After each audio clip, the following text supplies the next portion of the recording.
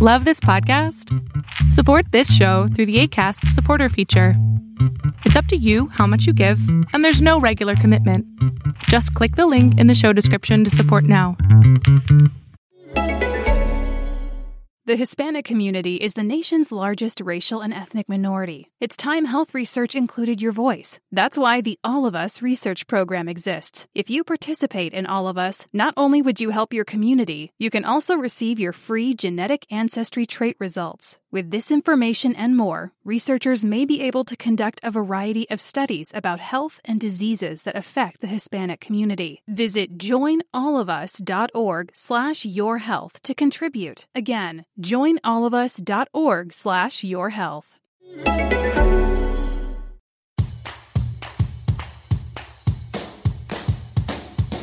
Welcome to another episode of It's Not a Crisis, a podcast for women in their 40s seeking to navigate midlife's challenges while making the most of it. I am your host, Doran Wallach, and I want to thank you very, very much for listening. It really, truly means a lot to me that people are listening to this and being helped by my podcast. That's incredibly rewarding and feels like I'm giving back and doing something great. So selfishly, thank you. Today, we are getting real about this time in our lives and learning how to do the work now so that we don't live as bitter old women that have given every piece of ourselves with nothing left to give. Not sure if you guys feel that way, but there are many days where I just feel done with everything and just kind of want to run away. So I don't want to feel that way anymore. I want to be able to learn how to take care of myself, take care of my family, and not be that person. So before I get to today's guest, I just want to please remind you to subscribe to the podcast wherever you listen, as well as rate, comment, and please also pass it along to your friends, because the more women that know about the show, the more women we can all inspire and help. And that makes me very happy, and I'm sure it would make you happy to help some friends. So please do that. I would really appreciate it. And also, if you can follow me at It's Not a Crisis Podcast on both Insta and Facebook. We also have a private group on Facebook. And while my website still needs a ton of work, I actually just asked somebody to help me with that. You can sign up on my mailing list on the site right now. So it's notacrisis.com. Please don't judge the position that it's in at the moment. So today's guest, Maisie Robinson, got in touch with me. And most of the time I seek out my guests, and they're women that I know and have worked with, or, you know, I may have read a book and I'm trying to get in touch with the author, things that really have inspired me and things that I want to learn from. But Maisie's email really captured me, and I wanted to reach out and speak with her first.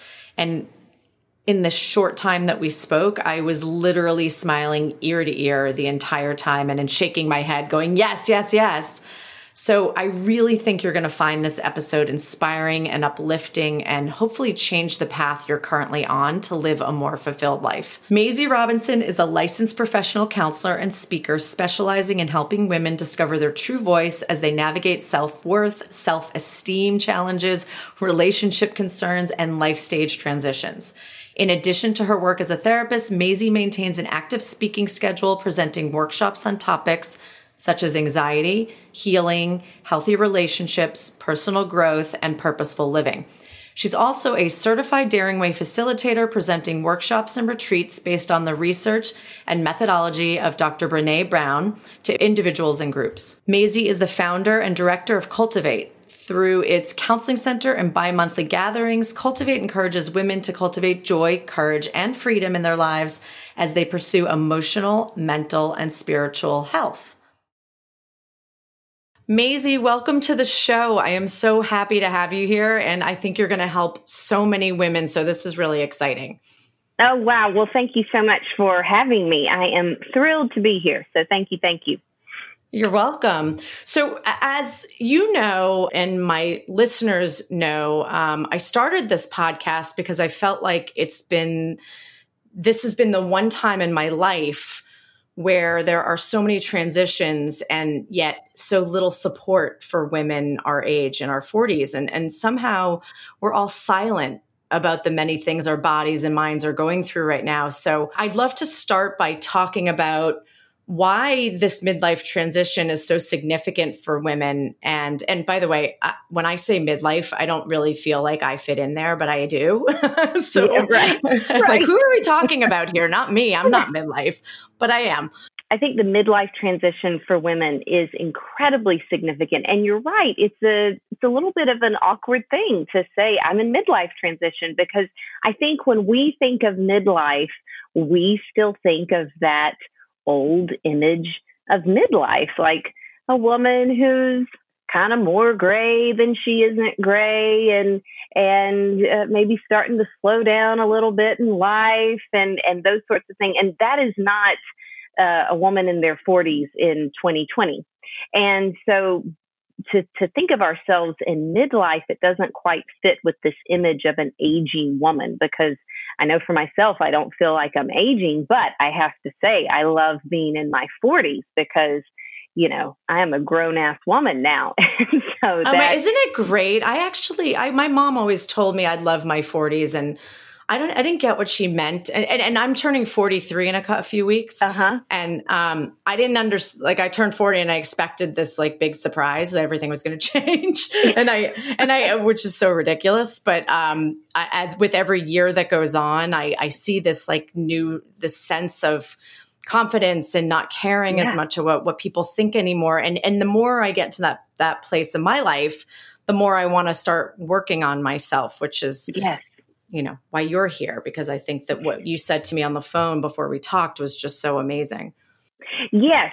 And so that gets into why the midlife transition is so important and significant and really kind of a beautiful thing. The way that I conceptualize midlife transition is it's really a death and a rebirth. You know, these couple of decades here, starting in our 40s and moving through our 50s and even into our early 60s, it is a time of life, it's a season of life where we have the opportunity to become more introspective. We have the opportunity to look back at the first half of our life and go, okay, what worked? What didn't work? What was a coping mechanism that helped me then, but maybe isn't serving me well now? What was a way that I interacted with people in my relationships that I thought was good then, but is no longer beneficial for me now? So it's an opportunity to look at what we need to let go of, really what we need to allow to die, so that we can be reborn, so that this true, authentic self can be born, can be reborn. Because I think what happens in, you know, if we want to go all the way back, and what happens in adolescence, what happens in our 20s and even in our 30s, is that we are absorbing a lot of messages. Particularly for women, we're absorbing messages about how to be easygoing, low maintenance, go with the flow, right? Those are kind of the qualities that are often held up as likable. And, you know, in the first part of life, we are bombarded with messages that as women, we want to be likable. To be unlikable is kind of death in of itself, right? That's the whole conundrum of middle school, right? And so we begin to engage in all of these behaviors to make ourselves likable. We become people pleasers. We don't always have good boundaries. We say yes when we don't really want to say no. We begin to read the room. Every room we walk into, how do I need to calibrate myself so that I can be as funny as these people expect me to be, or so I can be as serious as these people expect me to be, or so I can be as strong as these people expect me to be, or how I can be as quiet as these people expect me to be. And so there's just a lot of role playing that we can find ourselves in the first half of life. And sometimes, let's be honest, that serves us well. And then more often than not, it eventually causes us pain. And so then we get into our 40s and we have this realization that, oh, wow, I'm a grown ass woman. Like, I don't have to ask for permission anymore. Like, I'm a full-fledged adult. Nobody can pat me on the head anymore and call me sweetheart. And we realize, wow, I have the opportunity to figure out who I am, which means I am going to have to go through what can be a painful process of figuring out who I've been trying to be. And that painful process of, whoa, why do I people please? Why do I try to over accommodate? Why do I avoid conflict at all costs? Why do I stuff my feelings? And what exactly am I stuffing? And the way that I numb my feelings, is that now hurting me? And so that then we can begin to unpack all of that, let go of that, and step into and discover who we really are and who we want to be in this second half of life. And I don't think that that's actually possible to almost do before this part of our lives. I think that you really have to be, gifted with the age of your 40s and beyond to really feel like you want to do that work. And I think that probably for some people it happens automatically, and some people kind of need a nudge to remind them that, okay, now is your time to look forward, right? And start living in a different way. Yes, I would completely agree. Because if you think about it, in our 20s and 30s, we are going through rapid life transitions, and so it's really like, just, I got to keep up, in our early 20s, we graduate from college, we maybe move a couple of times to different cities within that city. For a lot of people, they'll get married in their 20s or at some point in their 30s. For a lot of people, they'll have children. Maybe they'll move again. Maybe they'll change jobs. Maybe they'll even begin to shift into a different career. And so it's a lot of change for about 20 years. And then you get into your 40s and things begin to slow down. It's not that life becomes slow, but the rapid fire change begins to slow down. And so you do have the opportunity to to look at yourself, to look in the mirror a little bit. But also, I think in our 40s and in our 50s, the changes that we experience are significant in a different way than marriage and family in our 20s and 30s. Because when we move into our 40s and 50s, for a lot of women, and unfortunately I don't have a stat on this, but for a lot of women, they may get divorced in that time frame. The midlife divorce, the empty nest divorce is very common. For a lot of women, that is when they're going to enter into empty nesthood. And so that is a huge life transition for women who have children, because, moving into empty nesthood, even if it's something that you have been like marking off the days on your calendar until your kids move out of the house, the reality is that is forced retirement. And whether you're ready to give up the role of full-time mom or not, you're done as full-time mom. And so that's a huge transition that maybe there is a lot of excitement and anticipation of, what is my life going to look like now? What is my marriage going to look like now in empty nesthood? But there's also the grief and loss of, whoa, this role and this full-time responsibility is no longer here. And then also, as we move into our 40s and 50s, we become part of what's known as the sandwich generation, as our parents age and pass. And that's a huge life transition and experience of losing a parent and walking a parent through illness and as they age. And so the life transitions that we experience and we potentially experience in our 40s and 50s are just different than the life transitions we experience, those rapid fire changes from our earlier years. And they're the type of existential life transitions where you stop and you ask, whoa, okay, who am I now? And that doesn't quite happen in our 20s and 30s. Right. That's so true. And I also feel like I think as women, we're obviously not all mothers of kids that are leaving the house. But, right. There are women who may have never had kids, or there are women in their 40s who are just having kids. Yeah. But I think regardless of even that, I think that we're all dealing with similar things as far as our parents and taking care of our parents all of a sudden. And it's the same time trying to figure out who we are. And I also want to mention, just to piggyback on what you just said, I feel like my daughter, who's almost 13, is starting to need me less. And while I've was a working mom, and for many years I was not. I was a stay-at-home mom, and have found that when I was the busiest at work, she probably needed me more. And now that she's needing me less, I'm thinking about slowing down work. I mean, there's so many different changes going on at once that your head could explode. Yeah. What are the top things that you've seen women struggling with at our age? And then I'd love to talk about how we transition in a positive way and what that looks like. I think that's a great question. And so what I've observed in working with my clients in terms of the top things that we struggle with, I think it is relationships and who we are in those relationships, how we are interacting in those relationships. And then I would also say identity and self-worth. And then if I could add a third one, I would add purpose in there, which I think is very closely tied to identity and self-worth. And so those are the three most common things that I see women in midlife struggle with. Who am I in these relationships? I have these relationships, at this point in our 40s and 50s, a lot of the relationships in our lives, we have been in that relationship for a long time.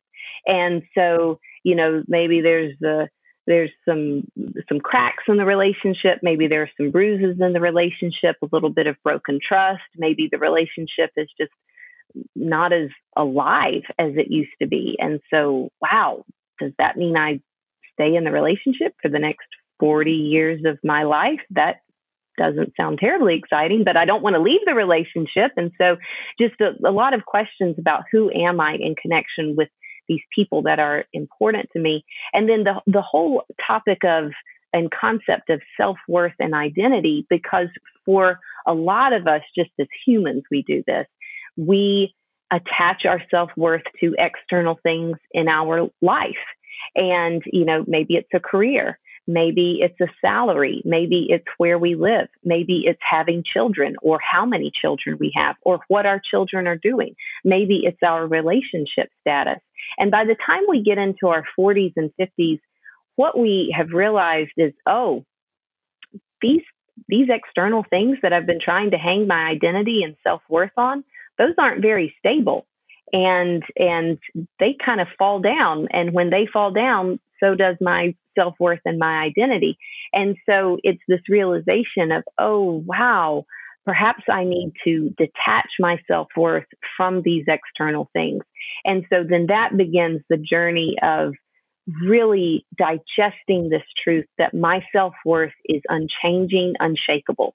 Whether I am married, whether I am divorced, whether I have a good relationship with my teenager, whether I have a bad relationship with my teenager, whether I've been at the same company since I was 23, or whether I've changed jobs 15 times in 20 years, none of that impacts my worth.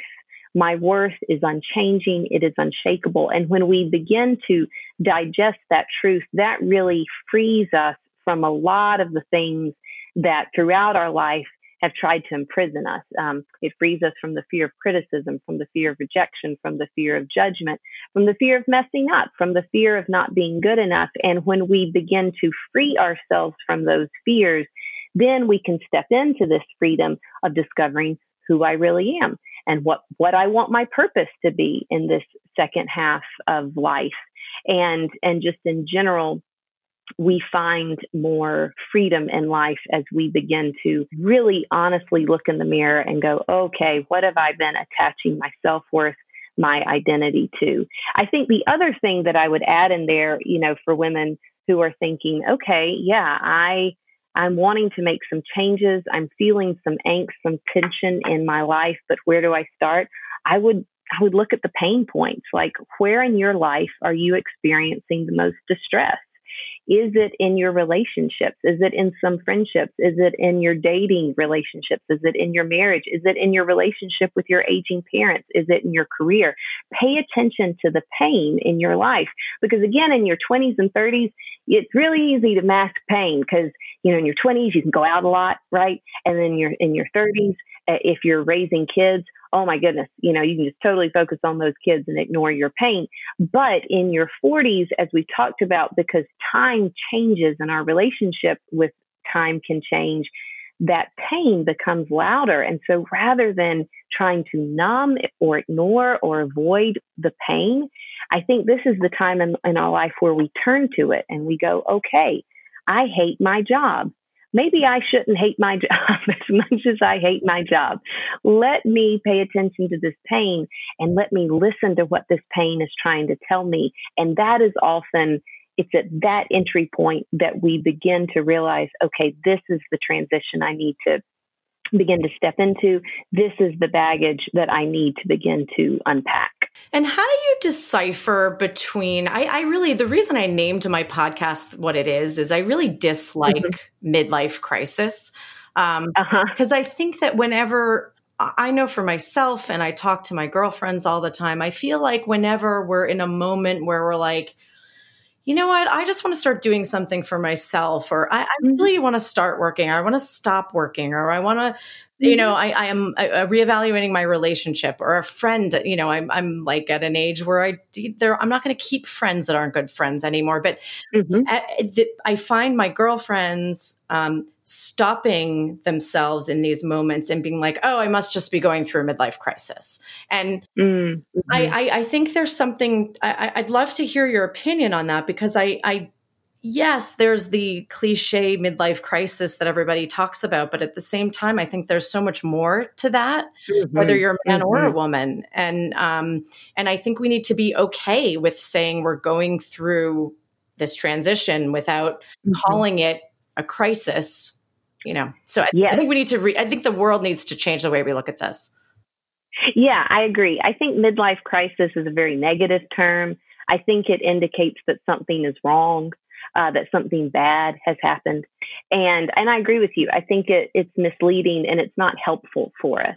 And I much prefer the phrase of midlife transition, or if you want to get really, you know, deep and therapy-ish, you know, I like the term midlife rebirth. Oh, I love that. I should have called my podcast that. Where were you when I was naming it? Because I do see it as an opportunity for rebirth. It's an opportunity to let go of the things that are no longer serving us well, the habits, the patterns that are no longer serving us well, so that we can step in to this true self, so that we can step into a healthier self, a more whole self, because it's not a crisis. However, it can feel scary when you realize, oh my goodness, I'm a people pleaser and I don't even know what I like, because for 40 years of my life, whenever someone asks me, what do I want on my pizza? I always say, oh, whatever you're getting is fine. And so I don't know what I want on my pizza. And so that is a very frightening realization. Oh my goodness, I am 40 years old and I don't know what I like on my pizza. And that can feel like a crisis to us. But again, I think if we see it as an opportunity to learn what we like and what we dislike, an opportunity to learn how to be assertive, an opportunity to learn how to share what we're thinking and feeling, an opportunity to free ourselves from some lies that we have been believing throughout our life. And, you know, one of the things that I have observed, and this is what I like to call Maisie theory. There's not concrete research to back up this theory. This is just my observation in my client work and just observing people around me. But I think how we, as women, how we navigate midlife transition, I think it really influences how we end up living in the final years of our lives. So what I mean by that is, you know, if you look at older women, and by older, I mean women in their, you know, late 70s, 80s. If you look at women in that age demographic, what I have observed, and this is a huge generalization that I'm sure, you know, somebody will be like, well, that's not fair to categorize, but this is my observation, is that you often find women in one of two categories. You find some women who are very much at peace. They know what brings themselves joy. They know how to take care of themselves. They engage in activities that bring joy and comfort. They have a lot of contentment. They are enjoying life. And then I think you can have women on the other end of the spectrum that are the stereotypical kind of cranky, bitter old woman who gets annoyed by everything, has a lot of judgment, and is very critical. And I think that how we move through midlife transition determines which of those women we end up becoming. And if we go through this period in midlife transition of death and rebirth, letting go of the old ways that are no longer serving us and doing the hard work of rebirth and figuring out who we are, figuring out how to engage in relationships in a healthy way, then we can become that older woman who is peaceful and content and filled with joy. But when we resist the transition of death and rebirth, and we continue to people please, we continue to over accommodate, we continue to stuff our feelings, we continue to ignore unhealthy patterns in relationships, then we are going to end up 84 years old and really bitter and really resentful. And we're going to have this undercurrent of belief of, well, I've stuffed my feelings for years, you need to suck it up too. Or I did this, and so you need to do it too. And it creates that judgment and that bitterness and that resentment. And so it is very important how we move through this season of life, because it will bear fruit in our final years. And we want to bear good fruit in those final years. Absolutely. So personally, I found until recently, and I'm completely open about this because everybody's in therapy, but I have been on and off in therapy most of my 20s and 30s, and I don't think I was with the right therapist. And somebody said to me, it was somebody who referred me this therapist. She said, you need somebody who's going to call you out on your shit, excuse me, but do it in a constructive way. Yes. And I realized that for every therapist that I've ever been with, I haven't been able to be 100% like, upfront with my fears or anxieties or who I am, out of fear of being called out. And so when I heard those words, I was like, okay, you're at an age, like, just do it. 'Cause you want, at this stage of life, you really want to be called out so that you can work on it. So I think for me, that first step was really important. And I also think, once I was able to allow somebody to see that side of me, then I was able to dig into my childhood, my upbringing, my 20s, my 30s, talk about, why I became the way I did. This is a lifelong work in progress. Nobody, I think when I was younger, I expected that you go to therapy, the problem's resolved, you move on. That's not the way it works. You should be, every decade you should look back and go, oh God, what did I do that decade? Okay, I'm going to learn from that and move on to this next decade. My mother always tells me that, and she's right. What would be your first piece of advice for a woman in a position right now who's like, okay, it's time. Like, I really do want the future to be much brighter, and I want to be happy. Where do I even begin? Because I think it's very overwhelming with social media today and everything else. I think it's overwhelming. It's overwhelming to find a therapist even that you gel with and who has time to interview therapists. So I'd love to hear your point of view on that. Yes, I do think entering therapy in midlife is one of the best gifts you can give to yourself. And having a therapist who, one, understands midlife and understands midlife transition for a woman, I think is very important. But having a therapist who is going to lovingly hold up that mirror and say, well, really, let's look at this. Let's take a good, long, hard look in the mirror, and then walk with you as a companion as you gain that insight and put that insight into practice. Because with midlife, there is a lot of grief and loss, because the changes that we experience they have loss as an undercurrent in general. And so it is helpful to have someone walk alongside you that can be that companion, that can point things out and go, oh, okay, yep, that happened. Now, what do you think you were feeling right here when you said that, when you came back in that manner, when y'all were having that discussion, what got triggered for you right there? And just having someone help you gain that self-awareness so that you are aware of, ooh, yes, that made me angry, or, ooh, in that moment I was anxious. And so that we can start responding rather than reacting. And that's a whole big part of living as our true self as well. But I think having a good therapist is a wonderful gift to yourself. I think beginning to read books on midlife transition is another wonderful gift of just learning about what are all the things we're feeling and we're going through, but both in our bodies and in our minds in midlife transition, reading memoirs of other people who have gone through midlife transition, and really just having that posture of opening yourself up of, okay, the first part of adulthood was laying the foundation for my life, so to speak.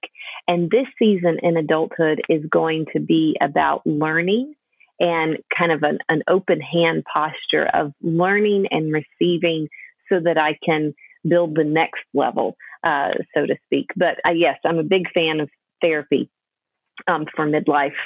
Yeah. Yeah, it's exciting in a way. I mean, I think I went from sort of, oh God, I'm turning 40 to like, oh, this is great, and I think that, listen, I mean, there are moments where I'm like, oh my God, my kids are going to go to college, and then what am I going to do? I have my own thing going on. My kids aren't the only thing in my life, but they're obviously the biggest part of my life in every way. My whole family, my husband too. But I think that if we can really take a step back and say, okay, we deserve this part of our lives to be more positive and to be fulfilled.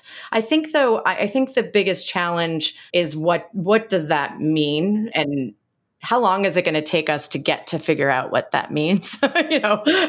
Yeah. And one other thing that I would add is, in addition to therapy, in addition to learning and listening, I think giving yourself permission to try things. We aren't always that great at trying new things in our 20s and 30s because we're often very focused on getting to those mile markers of first job, first house, first, getting married, kids, moving, we want to get to those mile markers. And we want to do it well. Perfectionism can really creep in that season of life. And so in this season of life, giving yourself permission to try things, and you don't have to be good at it. Perfectionism isn't the goal. Turning it into a business isn't a goal, but take a class, take an art class, take a photography class, to let yourself just try new things. And almost like you're lifting the lids on boxes, like what are all the boxes within myself that I've just never lifted the box. I've never lifted the lid to see what's in there. Because giving yourself permission to try something is a wonderful step in courage and vulnerability. And that's a lot of what we want to cultivate in midlife is we want to have the courage to be vulnerable, and vulnerability in the sense of, I'm going to say no. That can feel like a very vulnerable thing to say no to a loved one. I'm going to share with a loved one how I feel. That's a very vulnerable thing. Boundaries. I think is a very hard thing to start doing and a very empowering thing when you do it. Yes, absolutely. Because it feels very scary. How is this person going to react? Are they going to get mad? Are they going to reject me? Are they going to stomp off? But yes, giving ourselves the permission to try boundaries. So that try element and, trying new things, I think is also an important part of self-care and moving through this transition. This is so true. And I brought this up on my first podcast when I was introing what the podcast was going to be about. But my therapist is also an art therapist, and by background, I'm very creative. But I had a very critical art school experience, and it always made me feel like I was terrible at fine art, and that I had to decipher the difference between art and design. And I could design, but I couldn't do art. Anyway, she really encouraged me to start watercolor classes. And I looked at her like, no way. First of all, I'm not good at it. Second of all, it's messy and unpredictable. I just don't like it. I can remember as a kid not liking the water getting into my little pots and mixing up the colors. I was such a perfectionist even then. And she's encouraged. So I took a 6-week class. Before I took the class, I watched hours of YouTube videos on watercolor before I even attempted to buy buy a brush because I wanted to make sure I knew what I was doing. I'm not saying this is for everybody, but for me, this has been such a test for me because it's very hard for me to both look at something and paint it or just come up with something in my own head. But it's taught me so much about myself and getting over this perfectionism and just doing something that would be relaxing if I could let go of those things. And so it's been a really interesting experiment. I still, even in this pandemic, I haven't really picked up a paintbrush. It almost makes me more anxious because I'm like, what do I do? How do I do it? Am I doing it right? But I could see how when you start to get into it and you gain that confidence, how it could be something really relaxing. But so trying something new is important. I think it no matter what it is, if it's art, if it's, jumping out of a plane, whatever it is, it's going to teach you about yourself. Yes, absolutely. And it's going to teach you, I can. Yeah. And just that 2-word phrase is so powerful. I can do this. I can try new things. I can survive making a mistake. I can survive failing at something. But I can. And that is such an empowering thought that is so important for us to really internalize.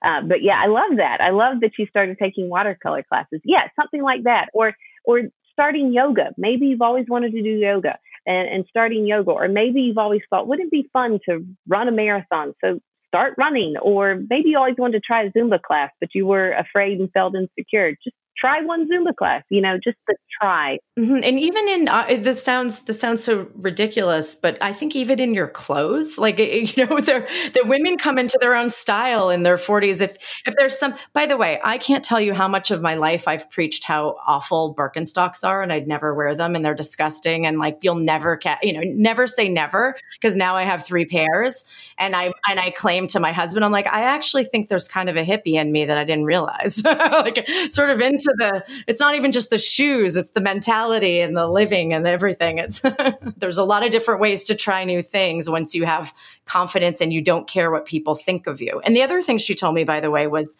don't put your art on Instagram. She said, if it's good or it's bad, just don't, this is for you. This is for nobody but you. You don't need to have validation. You don't need to feel, and I haven't done that. And it's really, I don't even show my kids because they can be a little critical. So if you're going to try something new, I would say, you don't need to tell anyone, just go do it and keep it to yourself and see how you feel about it. Because I think once you're influenced by your peers, it changes the dynamic of what you're doing. Yes. I think there's so much truth to that of you almost want to look at it as like, I'm going to protect this. I'm going to protect this watercolor class, this Zumba class, my new yoga practice. I'm going to protect it from the world and because the world wants to grade it. The world wants to evaluate it. The world wants to judge it. The world wants to tell me how it's better. It could be better. And I want to protect it from all of that because I just want to find joy in it. And the world wants to try to tell me that joy is found in perfection. And that's one of those lies that we can buy into big time. And so I love that. Like, just go and take the class. You don't have to tell anybody you're doing it. And then maybe someday, if you want to take that step of courage and put it on Instagram as a way of practicing vulnerability, do that. But at that point, you're doing it as a step in vulnerability, not a step looking for approval.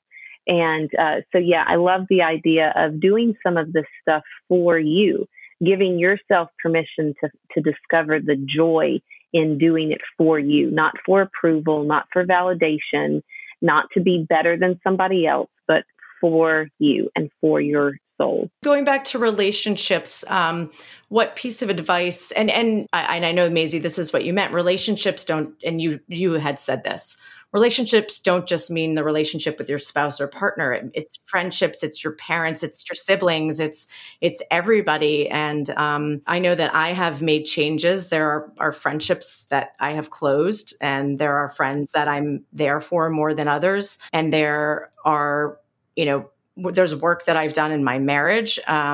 There's work I've done within my relationships with my parents and my siblings. So how does one even begin to start to change those after, especially relationships that we've been in for most of our lives? How do you change that all of a sudden when you're expected to be one way and you're really feeling another. Yes, when you're expected to be one way and you're realizing, ooh, this box is feeling a little cramped for me. This role is feeling a little cramped for me.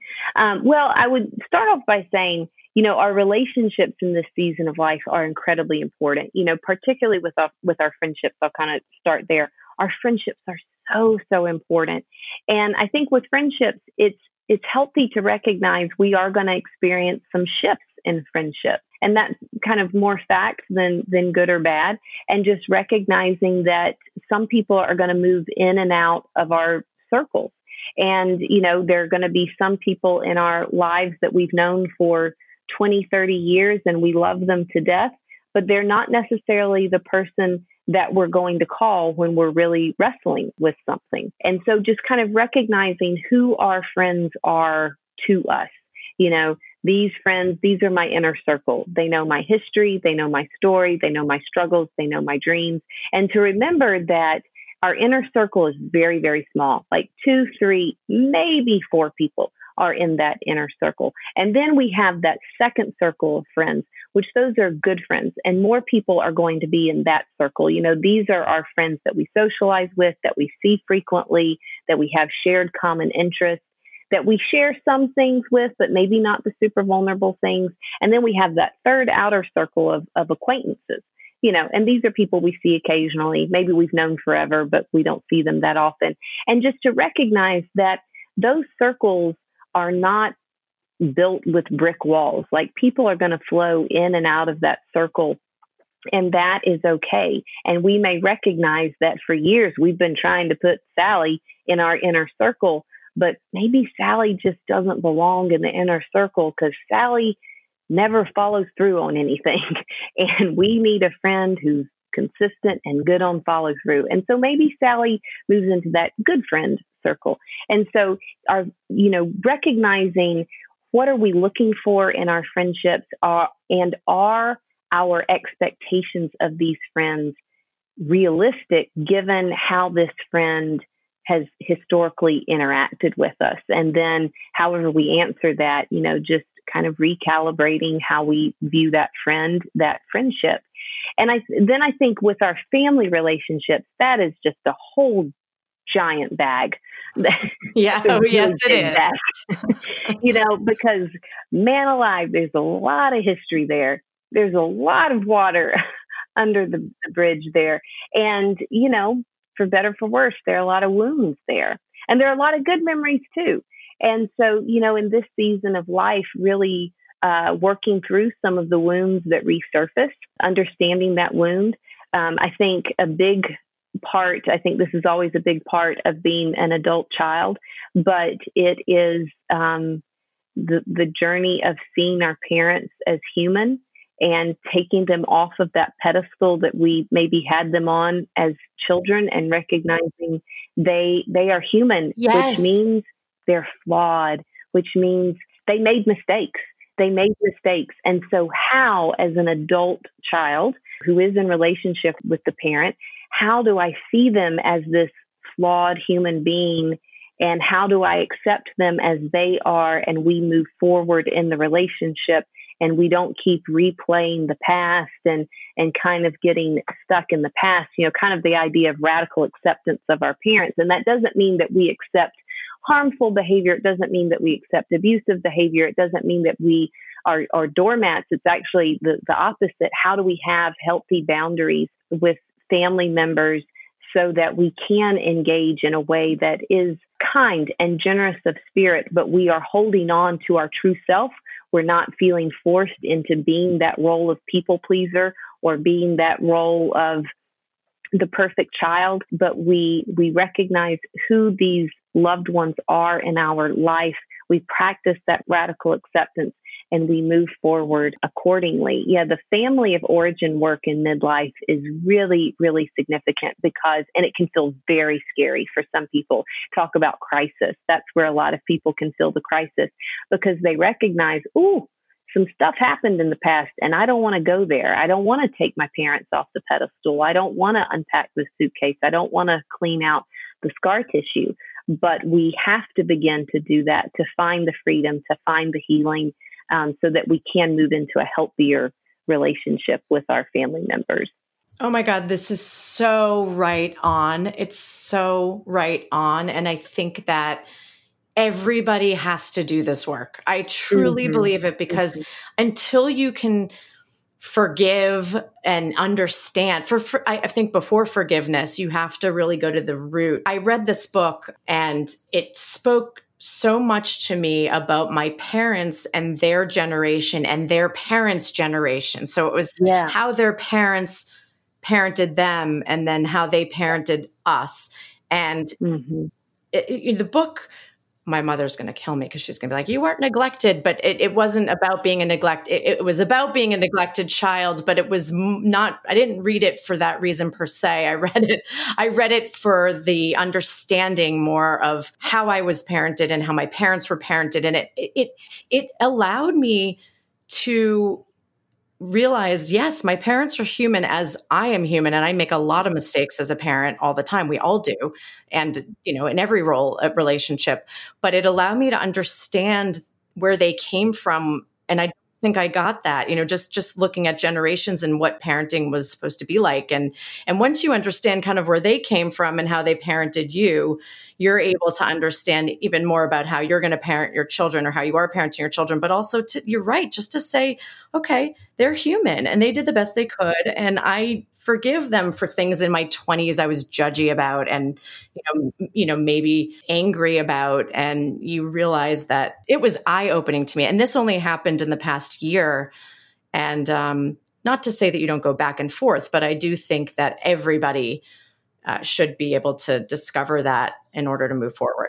Yes, exactly. Because you're so correct that our parents were raised very differently than we were, but our parents also lived, when they were adults, they lived in a very different world than we are living in as adults, because we are living in a world that, from a mental health perspective is all about vulnerability and identifying your feelings and getting to know yourself and conscious parenting and all these things. And that was not going on in the 60s, 70s, and 80s when our parents were our age. And so, recognizing that I may want my father to sit down and have a conversation and hear my feelings and hear where I'm coming from. And he may be able to do that, and he may not be able to do that. And if he's not able to do that, it has nothing to do with me and his love for me. It has to do with the fact that no one ever taught him how to do it. And at 70, 80 years old, it really is hard to teach an old dog, new tricks. And so just understanding that. And again, I'm not saying to excuse bad behavior. There are bad parents out there. Right. Exactly. I also didn't mean to say that, because there are parents that do deserve to not have the relationship. Right. But I think, that can be a real freeing moment of, oh, my father or my mother can't engage with me, can't give me what I want, not because I'm less than, not because they don't love me. They simply don't know how, because of their own past, because of their own upbringing. And that's why I think another big task of just all adulthood is this whole idea of reparenting ourselves, giving ourselves what we recognize that maybe we did not receive as children. Back last fall, when we were still living and going outdoors. Yeah, I remember that. I forgot what that was like. I know. Back in the day, I went to a training up in Boston with Terry Real, who is just a fabulous therapist. He's a researcher and an author, and he has created this method of couples therapy called relational life therapy, and it's fabulous. And he said something that I thought was really profound. He said, up until you're 18 years old, what happens to you is not your fault. You're a minor, you're young, it's not your fault. But post 18, after 18, it is your responsibility to heal it. And I thought, wow, that really is true, because I think what a lot of people can get stuck in is they can get stuck in blaming their parents because they've been hurt, and that is understandable. But at some point, we do have to step into that process of healing ourselves, of reparenting ourselves, because that is where we then find freedom in our own journey, and where we find peace and that radical acceptance of this is who this person is. And so now, knowing that, how am I going to engage with this person, if that all kind of makes sense? And do it before it's too late. Our parents are getting older. And so when I started doing this work, I had a lot of questions, and I needed to sit down and have a real adult conversation with both my mom and my dad and say, hey, what was happening here? And what was it like for you growing up? And really try. And it's just made my love even stronger than it ever was for my parents, because it's helped me to understand them on an adult level. And I think you need to do that now, and not, you don't start doing this work when they're gone. I think it's the time to do it. Yes, I completely agree. Now is the time when you still have the opportunities to have these conversations, when you have the opportunity to try different ways of interacting. Now is the time. Completely agree on that. I could talk to you for hours. I ever say this to every one of my guests, by the way. I could talk to anyone for hours if they're interesting and I get along with them. But we could go on and on and on all of these topics. So before you go, I ask all of my guests this. I'm changing the question a little bit. What would you tell your younger self today if you had the chance? I usually say you're 30-something or 40-something, but just your younger self in general. What would you say to your younger self? I think what I would say to my younger self is that there will be pain, and none of it will be wasted. And you will be blown away at how every ounce of pain, every chapter and page of your story will eventually be used. You just have to keep walking. I love that, Maisie. That's so beautiful. It's true. And, every, I try to teach my kids that. I say, every mistake you make and everything that hurts, you learn from it and you grow, and it doesn't feel like it in the moment, but it's so true. And that's something when you're younger, you just don't believe until you get a little older. So thank you for that. I think my last question for you would just be kind of in conclusion, what would be your biggest, I know we talked about small ways to get started. If you could take one small piece of advice of starting this journey, what would you say to the listeners? I would say be curious. Just begin to engage in a posture of curiosity. Be curious about what you're feeling. Ask yourself, how am I feeling? When you get mad at something, why did I get mad about that? To be curious, not to be judgmental, not to be critical of yourself. So it's not what's wrong with me that I got so mad right then. It's, I really got mad right then. What's that about? And so a posture of curiosity, to be emotionally curious, to be curious about what you're thinking, to be curious about, why do I keep interacting with this person in this same way, and I always walk away disappointed? What is that about? What am I looking for there that I think I'm going to get this time, but I still don't get it? Curious about other people in your life. I think that is just the posture that we want to enter into when we are beginning to engage in this midlife rebirth. Let me be curious about myself. Let me be curious about what I like, what I dislike. Let me be curious about what it would be like to say, no, I would rather not eat there tonight. Let me be curious, because out of curiosity, we gain permission, we gain freedom, we eventually gain insight, and then with that insight, we gain change in our life. So I would just say, begin to be curious about yourself. Tell the listeners where they can find you. You can find me on my website, MaisieRobinson.com. You can also find me on my counseling practices website, which is CultivateAtlanta.com. If you would like to follow me on social media, you can follow me on Instagram and Facebook. My handle is Cultivate Atlanta. I post every day, inspirational thoughts, educational thoughts. Sometimes I try to be funny. Sometimes that works. Sometimes it doesn't. Me too. Me too. It doesn't always work. That's right. But yes, you can find me on Instagram and Facebook at Cultivate Atlanta. And so I'm all those places. Thank you again. It was wonderful having you. I tend to find my guests, and you found me, and I think it was meant to be. And I'm really happy that you came on the show today. And as usual, if anybody has any questions for Maisie, you can either send them to me at itsnotacrisis@gmail.com, or you can contact Maisie directly. Yes, that sounds great. And thank you again for having me. This has been a treat. You're welcome. Take care. You too. Take care.